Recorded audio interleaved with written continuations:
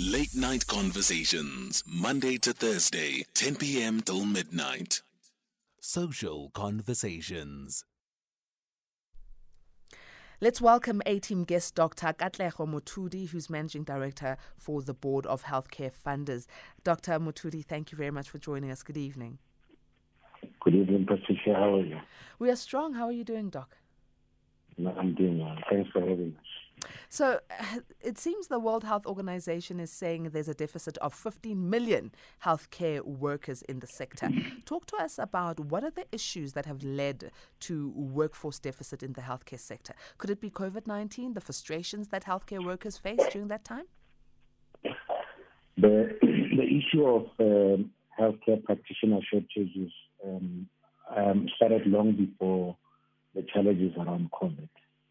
I think there are many factors that contribute to this shortage, whether you're looking at availability of training facilities, migration issues, financial or budgetary issues for the countries. But this is not, as the WHO report indicates, it's not limited to South Africa or Africa, although the problem is well here on the continent. It is a global challenge. And you would have seen as well that there has been processes from the mid-2000s to try and focus on this as a specific challenge and mount mitigation for the healthcare workforce.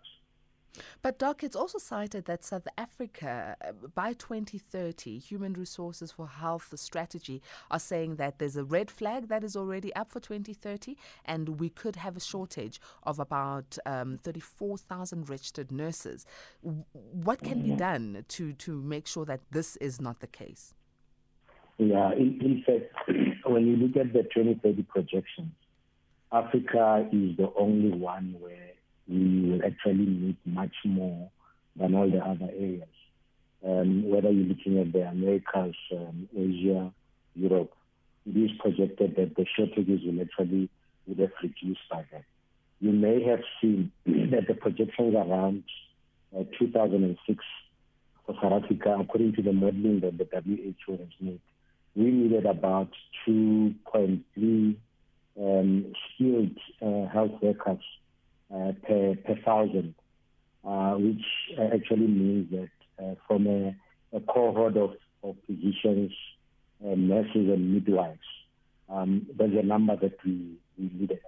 They have since revised the model to 4.5. So in terms of the calculations, obviously the improvement in the modeling has highlighted those critical shortages. We could look at specific challenges per area, and it may very well start with the policies that are deployed in the specific area that we need to examine. The issue of health workforce, while it forms one of the 6 pillars that the WHO recommends for each country to look at when we want to improve our health sector, we should not forget that healthcare workforce actually cuts across a number of sectors. It's healthcare, there's the obvious one. Secondly, the education sector. And then thirdly, the labor force or human resources element. Now, in each of the sectors, when we want to examine where the problem lies, we have to be specific about what could be contributory. In terms of education, are we building enough facilities? Do we have enough people training? Do we have enough elements that are required for training of these healthcare practitioners? In South Africa, for example, we know that since the dawn of democracy, we've only had 2 universities that have been constructed during that time, and only 1 medical university that has been put up. You'd also remember that there were a number of policy changes that were implemented in the late 1990s and early 2000s, with the closure, for example, of nursing colleges and transfer of nurses training to universities. Now, all these things from a policy perspective have had some sort of impact. Whether you look at other factors outside those three sectors that I mentioned, including migration, you then also look at issues that are general, for example, economic factors, political factors, etc. So it would be my hope to focus on one specific sector or factor that would influence the shortage of healthcare practitioners. All right. It seems there's many challenges and many obstacles that we need to overcome in order for us to bridge this gap. When it comes to the basic education, because you haven't spoken about that, are we geared enough to be able to get enough students enticed in healthcare working, because it's part of the sciences? Are students amped by the time they finish grade 12 to get the right grades to get into nursing, becoming medical practitioners, or any other field in the healthcare sector? Has that been one of your focal points? Definitely. I mean, you would have seen that reports that indicate that in terms of mathematics and health sciences education in the high school and primary school, South Africa has not performed particularly well. In fact, we were lower ranked than a lot of the countries that we have been compared to. So in terms of our policies, we have to be quite deliberate about focusing on upliftment of specific sectors. So mathematics, the health sciences do deserve a specific education. And then from then on, we have to look at the selection of students or learners that would be earmarked for training in this element. We also have to examine to what extent schools have got vocational guidance, so that we not only identify but also drive awareness of the various sectors. When people talk about healthcare education and vocational guidance, we focus on what I would call maybe the mainstream professions. For example, doctors, nurses. Not so much awareness, I think, is driven towards, for example, the supplementary healthcare sciences, physiotherapy, biokinetics, etc. So there is an acute shortage, whether you're looking at pharmacist training, etc. So in terms of education and planning, we do have to have a specific focus. The other element is, in as much as you also open opportunities for training, you have to look at whether you have availability of educators. How many maths teachers do you have, or those who can teach physical science and biology? So you see that the problem extends to beyond discussions around healthcare, but we need to look at the entire policy framework. Education, as I've said, we haven't even started talking about labor issues and other human resource elements.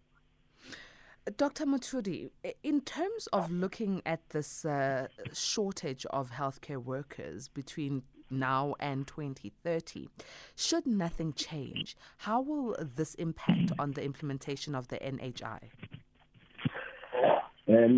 It would have dire consequences, Tricia. And I think we are fortunate that we Oh, my goodness. Something went wrong with the line there. But we are in conversation with Dr. Katlego Mothudi, who's Managing Director for the Board of Healthcare Funders. We're talking about the rise in workforce deficit and the impact of technology in the healthcare sector. It's something that we should all be looking out for because it's a global issue, but in South Africa it has been trickled down to the fact that there's one doctor per 3,198 patients. This is a huge number. That means we are really in need of more healthcare workers in the country, and we need some solutions. The shortfall for registered nurses is about 34,000. So This is huge. This is huge. But are there jobs available as well? That's the questions we are asking Dr. Katlego Mothudi. It seems he's back on the line. Dr. Mothudi. Hi, Patricia. I think we had a bit of a network issue. Yes, you were still responding around the implementation of the NHI and the shortage. Yes, exactly. So I was saying that while we talk about NHI, which specifically talks about the financing component, we should be concerned about the support of an adequate healthcare workforce, because that drives service delivery. And I was saying that we are fortunate that there are already policy frameworks that are driven by the WHO, which also fortunately South Africa has adopted. We had, I think, if I'm correct, a report that was released on the health workforce. In fact, there's a strategy that was in 2017, and we have an updated one dated 2020, which looks specifically at health workforce. So if we do not focus on these matters from a policy perspective, we will find our attempt at implementing universal health coverage wanting. And remember as well that UHC is all about improving access. Now, while it is not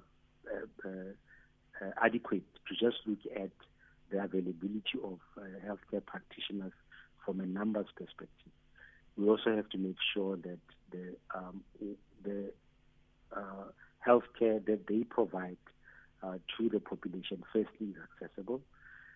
Secondly, that they are empowered, and there are developmental programs from an educational perspective to keep them up to date.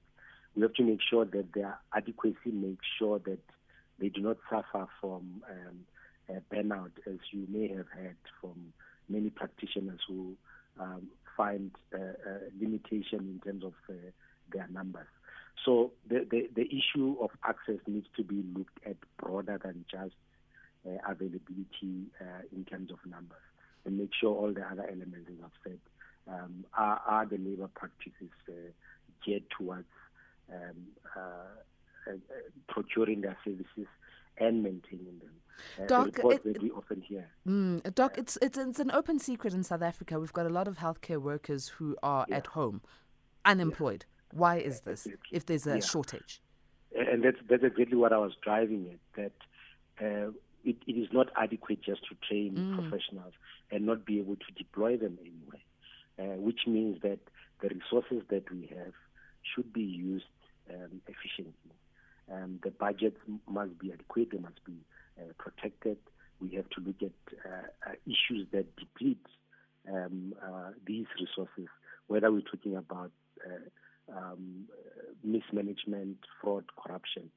All these elements need to be brought in line to make sure that we protect the healthcare workforce. Well, thank you so very much, Dr. Katlego Mothudi. I'm just hoping that something will be done, because obviously this affects us ordinary citizens of South Africa, and we are hoping that all the work that you are putting in at healthcare funders and other organizations like yourselves for healthcare workers is going to yield great results. Thank you very much, Patricia.